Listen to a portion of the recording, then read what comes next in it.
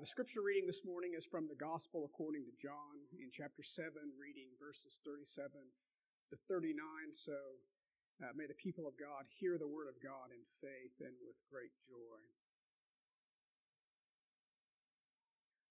On the last day of the feast, the great day, Jesus stood up and cried out, "If anyone thirsts, let him come to me and drink. Whoever believes in me, as the scripture has said, out of his heart will flow rivers of living water." Now he said this about the Spirit, whom those who believed in him were to receive, as for yet the Spirit had not been given, because Jesus was not yet glorified. As we look at John chapter 7 and beginning in verse 37, I want you to keep a few things in mind. First of all, there were 3 feasts each year that every adult Israelite male was to attend and serve in the court of the temple. They were called great feasts or great festivals, and there was great joy that attended those festivals. They were the feast of the Passover, the feast of Pentecost, and where we find ourselves here in John 7, the Feast of Tabernacles, sometimes also called Feast of Booths or Ingatherings. And as the Israelites gathered to celebrate this feast, there was great joy, there was great anticipation, there was great ceremony among the priests and those who served the temple of the Lord. And we have Jesus here during that time. If you glance back chapter 7 to verse number 2, it says that the feast of the Jews, the Feast of Tabernacles, was at hand. And so Jesus goes to Jerusalem and he begins to teach. And here we have a very dramatic occasion where Jesus was announcing himself for who he was and who he should be seen as. And so as the population of Jerusalem during this time was increased and the joy of and religious sentiment and ceremony was going on, it was at this occasion, verse 37, on the last day, the great day of the feast, then and there, in the most conspicuous of all places in the temple, Jesus chose to stand and to announce in a loud voice, "If any man is thirsty, let him come to me and to drink." And so I want you to see from verse 37 to verse 39 this morning several things concerning spiritual thirst. In a day of the decline of the Word of God, and that is as a culture, and that is as a society, the decline of the Word of God. For we know spiritually the Word of God is ever increasing. And yet, as we see more and more spiritual famine, we must recognize among the people that we see, we must look upon them with the eyes of Christ and recognize that they are the most thirsty, that they are the most desperate. And as the Word of God is to many people around us insignificant, they don't know it, or what they know of it is some type of eclectic collection of religious ideas. I know you talk to people all the time like I do, and you share your faith, and they say, "Oh yeah, I know about this and that," and they launch off into something that is completely foreign to the Scripture. Something that is, the other day I was visiting with a young man, and he found out that I was a Christian, and his eyes lit up, and he started telling me all that he was, more information than I really wanted to know, but that's all right. I was enjoying his enthusiasm, and somehow the joy of the moment of sharing that we had both come to Christ and we both knew the grace of God ended up in a 5-minute conversation with him telling me about a flat earth and aliens. I'm not making it up. And so in my mind, I was like, what happened? This young man needs the Word of God. This man needs to have a good foundation. And so I'm praying for that young man. But the world is declining in biblical literacy, and therefore the need is ever present with us. You say, "Well, I don't really know, how I might serve the Lord." Go out and open your Bible and sit down and converse with people and say, "This is the Word of God." They're thirsty. Their spirits are thirsty. And so that's what I want to talk about in verse 37 to 39. These 3 things, if you'd like following outlines. Number 1, the needful sinner. Needful sinner. Second, the willing Savior. And then third, the sure salvation. A very simple outline that I pray God will use this morning. First of all, I want you to consider the needful sinner. Jesus said, if any man is thirsty, water is one of our most needful resources. You know, it's possible to go about 40 days without food. Our Lord himself did that. I don't recommend doing that, but there have been people that have. But did you know you can only go about 2 to 3 days without water? And that thirst, that desire that your body begins to have is the realization that you need the water. Thirst is the indicator light that pops up on the dash of our life that says you've got a problem. You need water. Thirst is a very powerful force, isn't it? There's no one, no matter how strong they might be, no matter how fit they might be, no matter how determined they might be, that cannot be completely overcome by thirst. You deny water to a human, and pretty soon they begin to deteriorate. So thirst, when it's unquenched, drives us, doesn't it? It's like a force that drives us to the water. We must have water, or else we'll die. We'll get that water at all costs. You offer a person dying of thirst anything in the world or a drink of water, what would they choose? Obviously, the compulsion of the thirst is there. And so thirst then is a very fitting description of the needful sinner. And that's why the Lord here says, if any man thirsts, in the spiritual desert of our sinfulness, we're dry and we're parched. The soul thirsts for the life-giving water to quench that burning guilt and to fill the emptiness that we have spiritually.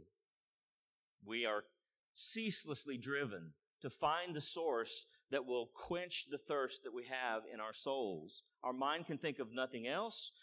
It's our one focus, it's our one need. It's an intense spiritual craving to have spiritual thirst quenched. We need living water. But not everyone is thirsty. Imagine just for a moment that you could no longer recognize when you were thirsty. You could no longer recognize when you needed water.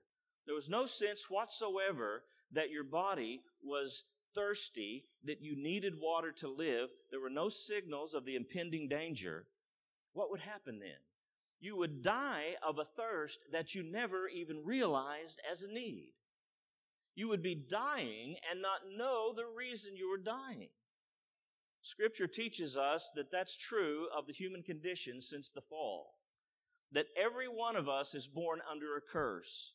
We're born spiritually dead. We're born spiritually blind. We're born spiritually incapable of recognizing our one greatest need, and that is for the living water which Christ can supply. And that darkness keeps us from recognizing our need. You're familiar with the scripture, Proverbs 14 and verse 12.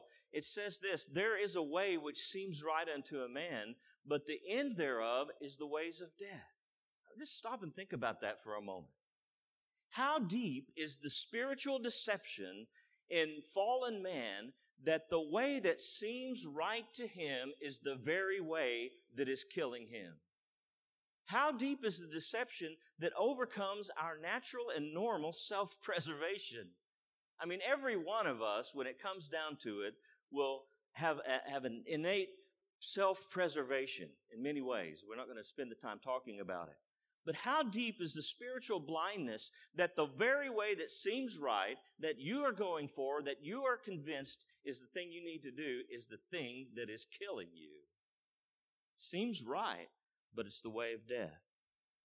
Jesus said, if any man is thirsty, if any man is thirsty. Not everyone realizes their desperate need. Not everyone realizes their spiritual condition. Not everyone recognizes that they need a drink of cool, life-giving, soul-cleansing water. And how then does one realize that need? Well, you here, Grace Bible Church, know the answer very well. It's by the grace of God. It is the singular work of the Holy Spirit who causes us to thirst. If you look to John chapter 6, and let's read verses 44 and 5, and then a couple of other verses here. Notice what Jesus said about who can and who does not or is not able to come to him. John 6:44, he said, no one can come to me unless the Father who sent me draws him, and I will raise him up on the last day. It is written in the prophets, and they shall all be taught of God. Everyone who has heard and learned from the Father comes to me. Now you remember in verse 44 it says, no one can come to me. That is not saying that people just need to make a choice, or that given the right circumstances or opportunity or information. No, the word can is speaking of ability. It's not speaking of permission. It's talking about what we're able to do. Jesus said, very simply, no one is able to come to me unless the Father who sent me draw him. That thirst can be quenched when the Spirit draws us to Christ. Now look over in chapter 6 to verse 63 and following. Jesus expands upon that idea where he says, it is the Spirit who gives life, the flesh profits nothing. The words that I have spoken to you are spirit and are life. But there are some of you who do not believe. For Jesus knew from the beginning who they were who did not believe and who it was that would betray him. And as he was saying, and he was saying, for this reason, I have said to you that no one can come to me unless it has been granted of him by my Father. Not everyone is thirsty, but the Spirit of God works to create the need in our heart, the recognition that the way that we thought was right is in fact to us the way of death and presents to us the way of life. Grace opens our heart. Grace opens the heart of the sinner and quickens the mind to recognize our condition and to lovingly draw us to the spiritual source of the water of life. If, Jesus said, anyone is thirsty. But not only is there the needful sinner, but I want you to notice the willing Savior. He answers, if anyone is thirsty, let him come to me. To me, said Christ. So there's not only a recognition of that thirst, but there's a recognition of a single source of water. You know, today we're in a very pluralistic society, again, kind of giving commentary that you already understand about our society. The idea that there are many paths to God, all roads lead to God and so forth, which is as far from Scripture as you can get. But it feels good to an unregenerate soul to say that, well, I might not be exactly right in my things I think about God or whatever, but at least we're all going to get there in the end, aren't we? You know, there's that uneasiness there, but there's that desire that they're still right and they're being wrong, you know. And please don't tell me that there's only one way, you know. I mean, tell me about this Jesus. Tell me about your philosophy of life. Tell me about what you think about, you know, this or that. But please don't tell me exclusively only Jesus is the one source. But that's exactly what Jesus said. If any man is thirsty, let him come to me, said Jesus. Now, let's imagine again if there was only one source of drinkable water on earth. What a precious fountain that would be. Only one place to go. All of us, to quench our thirst for water, our natural thirst for water, must receive it from that one source. Oh, how we would adore that place, how we would reverence that place, how we would protect that place, how important and elevated in our thinking it would be. Jesus was announcing himself as that one source of spiritual life. During the Feast of Tabernacles, it was essentially an 8-day feast, if I understand it correctly from Scripture. There was a day of preparation before, and then there were days of about 7 days of feasting and celebrating. And they made themselves, Israelites were making themselves booths or temporary shelters made out of the foliage of all sorts of trees. And they would live in those, kind of reenacting the days when they lived in temporary shelters or booths in the wilderness. And on the 8th day of this celebration, what here is called in John 7, the great day of the feast, it was kind of a Sabbath. It was a resting, and there was a focusing again on the great celebration of God's providing for his people in the wilderness. That's what the Feast of Tabernacles was essentially about. It was a reminder to them how in a very desolate place God provided for them. He provided food for them. He provided shelter for them, and thus the reenactment of the temporary shelters. And he also provided the most needful thing, and that was water for their physical bodies. Bible tells us that Jesus was that rock in the wilderness, which God provided the water from. And so that feast was a time of celebration, that God would provide all that was needed. In a very desolate wilderness, God will provide for His people. And so it's fitting then that during the celebration, in which the priest would go to the pool of Siloam with a golden vessel, and he would draw out water, and with great procession and ceremony and singing and joy, they would proceed to the temple. And when they got to the temple, he would pour out the water before the Lord as an offering to the Lord, to remind them of that water in the desert. So it's fitting then and there that Jesus would stand up, it says in verse 37, and cry out in the midst of the celebration, and he would say, "If any man is thirsty, let him come to me." Not to a nation, not to a system of works, not to a political philosophy, not to a new idea that is going to become popular and sweep the world. Jesus said, "Come to me if you're thirsty." And that picture would have been very vivid in the minds of those Israelites celebrating the Feast of Tabernacles. Jesus was saying, "I am God's great provision in this wilderness. I am God's food. I am God's shelter. I am God's drink. Come to me." Acts 4:12 says, "Nor is there salvation in any other, for there is no other name under heaven given among men whereby we must be saved." How should we then, who know Christ, adore that one single source of eternal life, that one source of spiritual water, the man, Christ Jesus? Not only is there the needful sinner and there is the willing Savior, but there is a sure salvation. To what exactly is Jesus calling us by the words, "Come to me and drink"? Let's look at those verses there, verse 38 and verse 39. "He who believes in me, as the scripture has said, from his innermost being shall flow rivers of living water. But this he spoke of the Spirit, whom those who believed in him were to receive.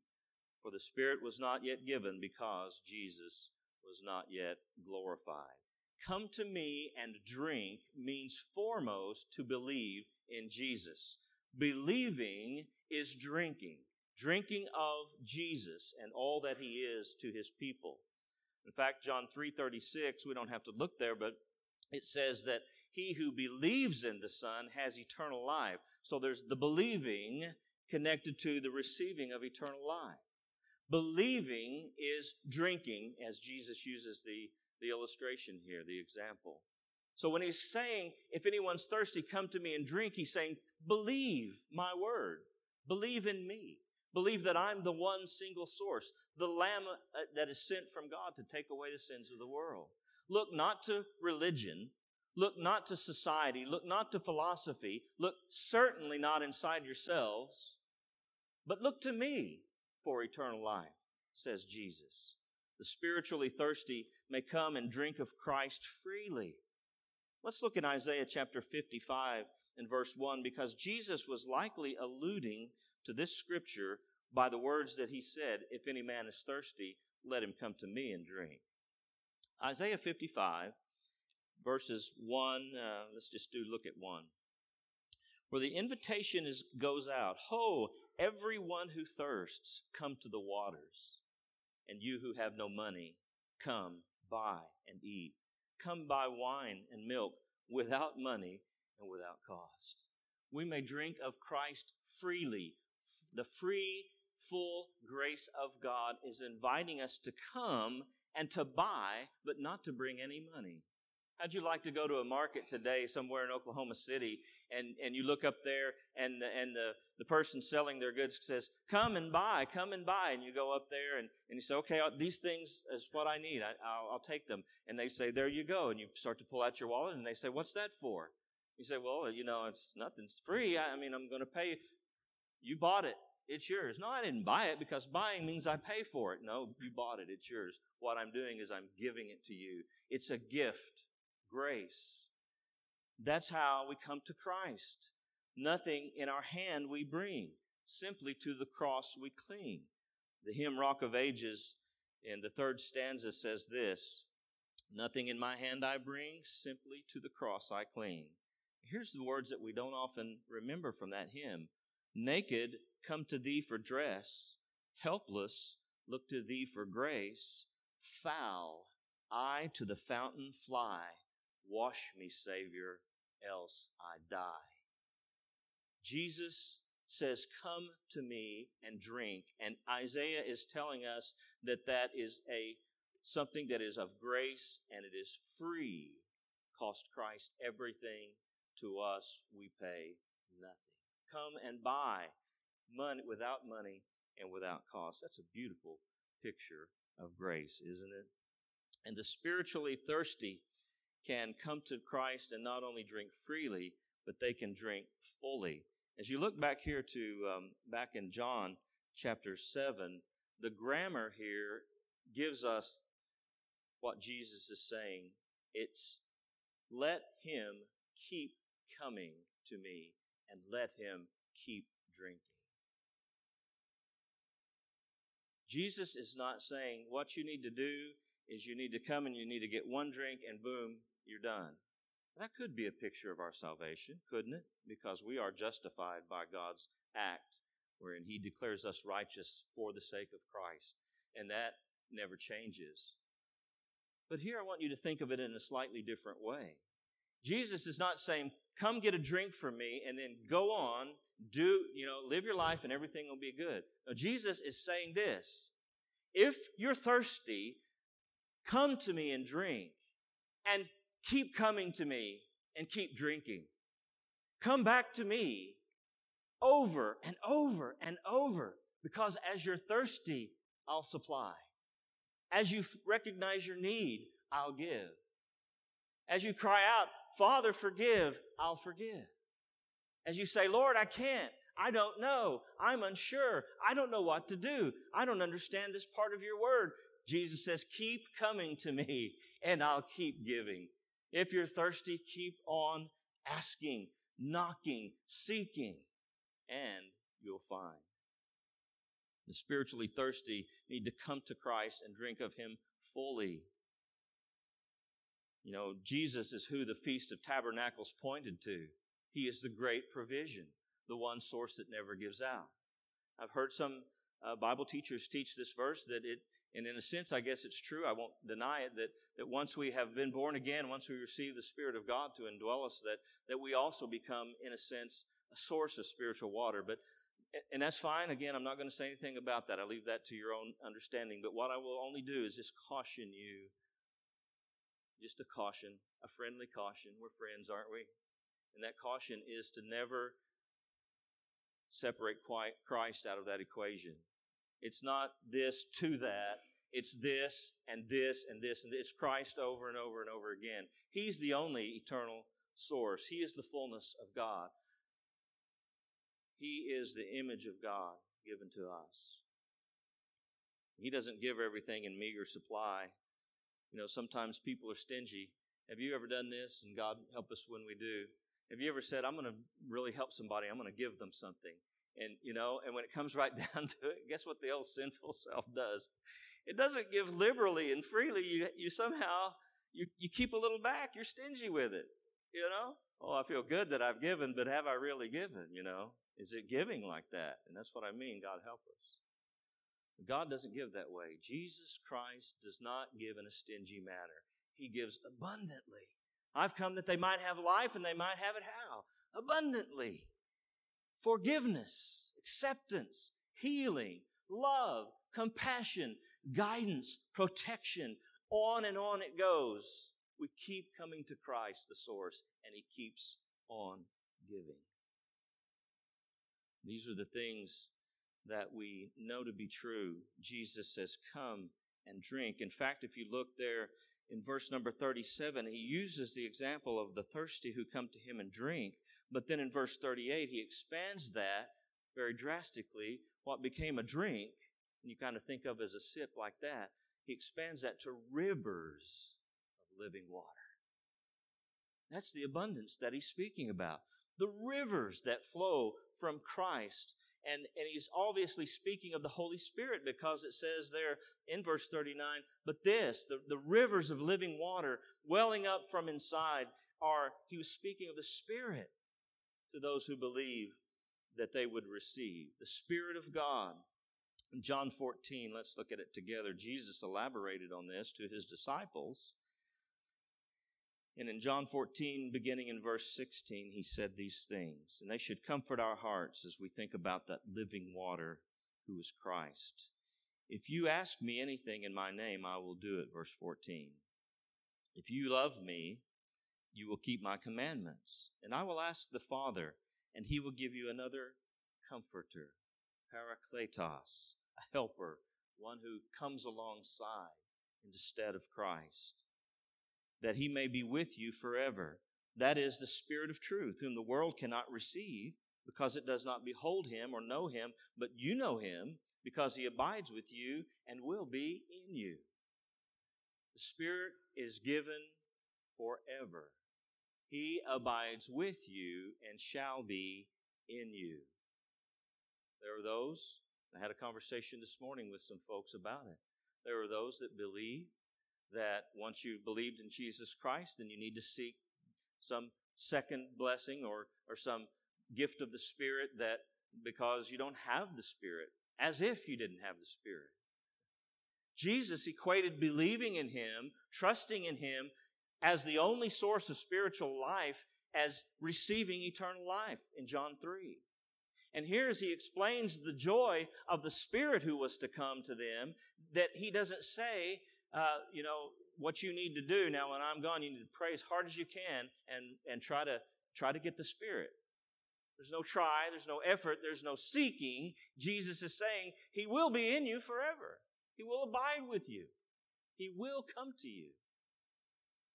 The promise to the spiritually thirsty is that the Holy Spirit is given to them forever. They never lose the Spirit of God. There's no such thing as a Christian without the Spirit of God. There's no such creature. Rivers of living water in our innermost being flow from the throne of God. There's a hymn like that somewhere. Come to Christ and drink. And to come to Christ and drink is to drink of the Spirit to the satisfying of the soul. To be both continually thirsty and to be continually filled. To be thirsty for Christ's righteousness and to be filled to the satisfying of the soul. To be recognizing that thirst all of the time and to be recognizing the quenching of that thirst by God. You know, it's one thing to say, back in 1976, I prayed a prayer, walked an aisle, trusted Christ, felt something in my soul. Praise God for that. Me too. But it's another thing to say, right now, today, I'm casting myself on Jesus Christ. Today, I'm repenting. Today, I'm going to that source. Today, I'm still thirsty. And if you talk to Christians who have lived long and let the Word of God be the food of their soul, they don't say, well, I did all that I needed to do back then. No, they're still thirsty and they're still coming to Christ. They're casting themselves daily upon Christ as the source because they're recognizing, unlike the church of Laodicea that Jesus rebuked, who said, hey, we're rich. We're increased with goods. We have need of what? Nothing. We don't have need of anything. We're good. Thanks, Jesus. No, that's fine. We're good. The soul who has been enriched by the Spirit of God and dwelt by the Spirit of God knows, has tasted the grace of God, never says, I'm good. It always says, come, Lord Jesus. I need you now more than ever. Fill me with your Spirit. Fill me with grace. Fill me with power. Fill me with knowledge. Because I'm still, after all this time, thirsty.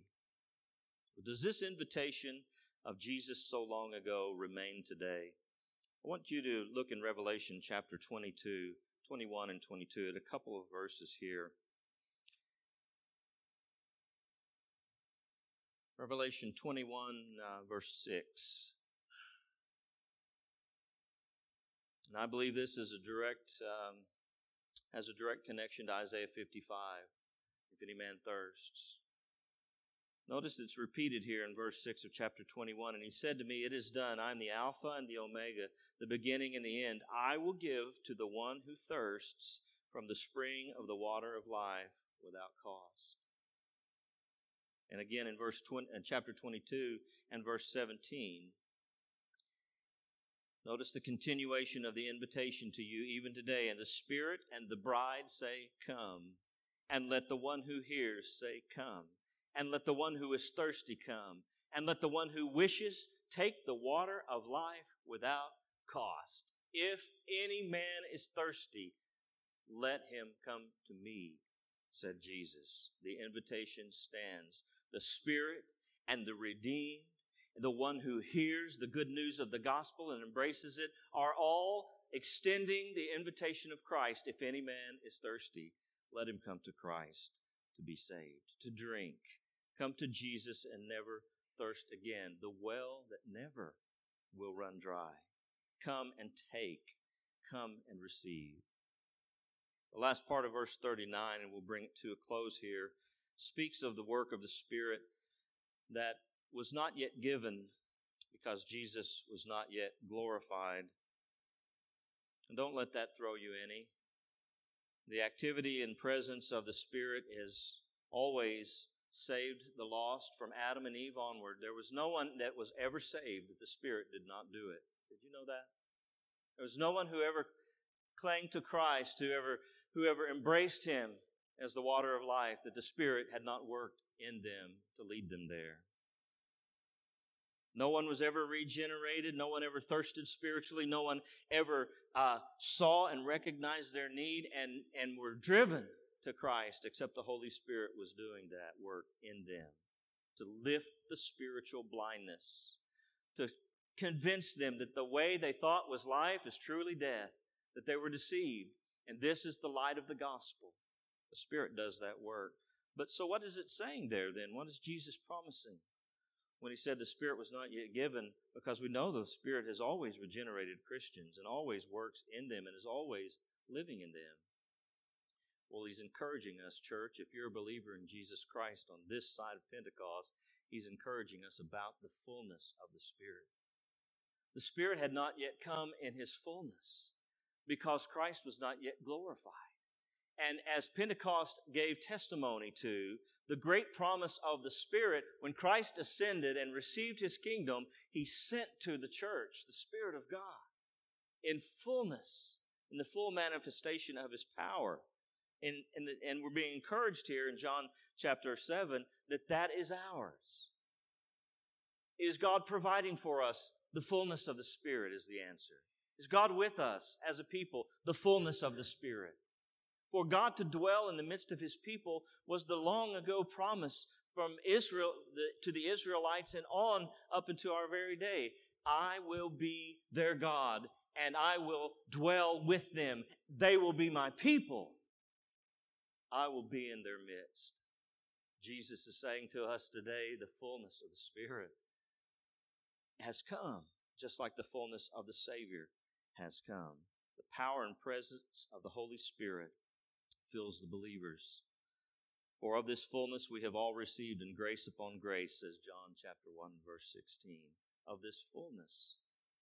And what does that fullness mean, just very briefly? It means to be filled with the love of God, the love of Christ shed abroad in our hearts. It means to be filled with joy and rejoicing. It means to be filled with confidence that Christ has loved you eternally and set His eternal love and the satisfaction that He paid to God was in your behalf. It's the comfort of knowing that no matter what life has for us and how God, whatever path God leads us down, no matter how dark or difficult it may be, that God the Spirit is in you forever. He's leading you. And it's the confidence that one day when the skies are split and the Lord returns, that we will stand at His side with great joy, with great humility, recognizing we don't deserve it at all, but the joy of knowing that Christ paid it all, and all to Him I owe. Grace upon grace. Well, what about you? Are you thirsty? Are you one of those that says, well, hey, I've been to Bible college, I know all the facts. Are you thirsty? See, well, I came from a different tradition, a different religion, and they've got a lot of things that I think are better than Christianity. Are you thirsty? Do those things satisfy? Because if you're thirsty, there is a Savior. If you're thirsty, there is a source of the water of eternal life. Jesus said, if any man is thirsty, let him come to me and let him drink. Come to Jesus, who is our everlasting Savior. And if you have already come, then rejoice in the fullness of the Spirit. Let your soul find relief from every dilemma and trial, from every question, from every challenge. Let your soul find relief in Christ and keep on coming to Jesus and keep on being thirsty, and you will keep on being filled with Him.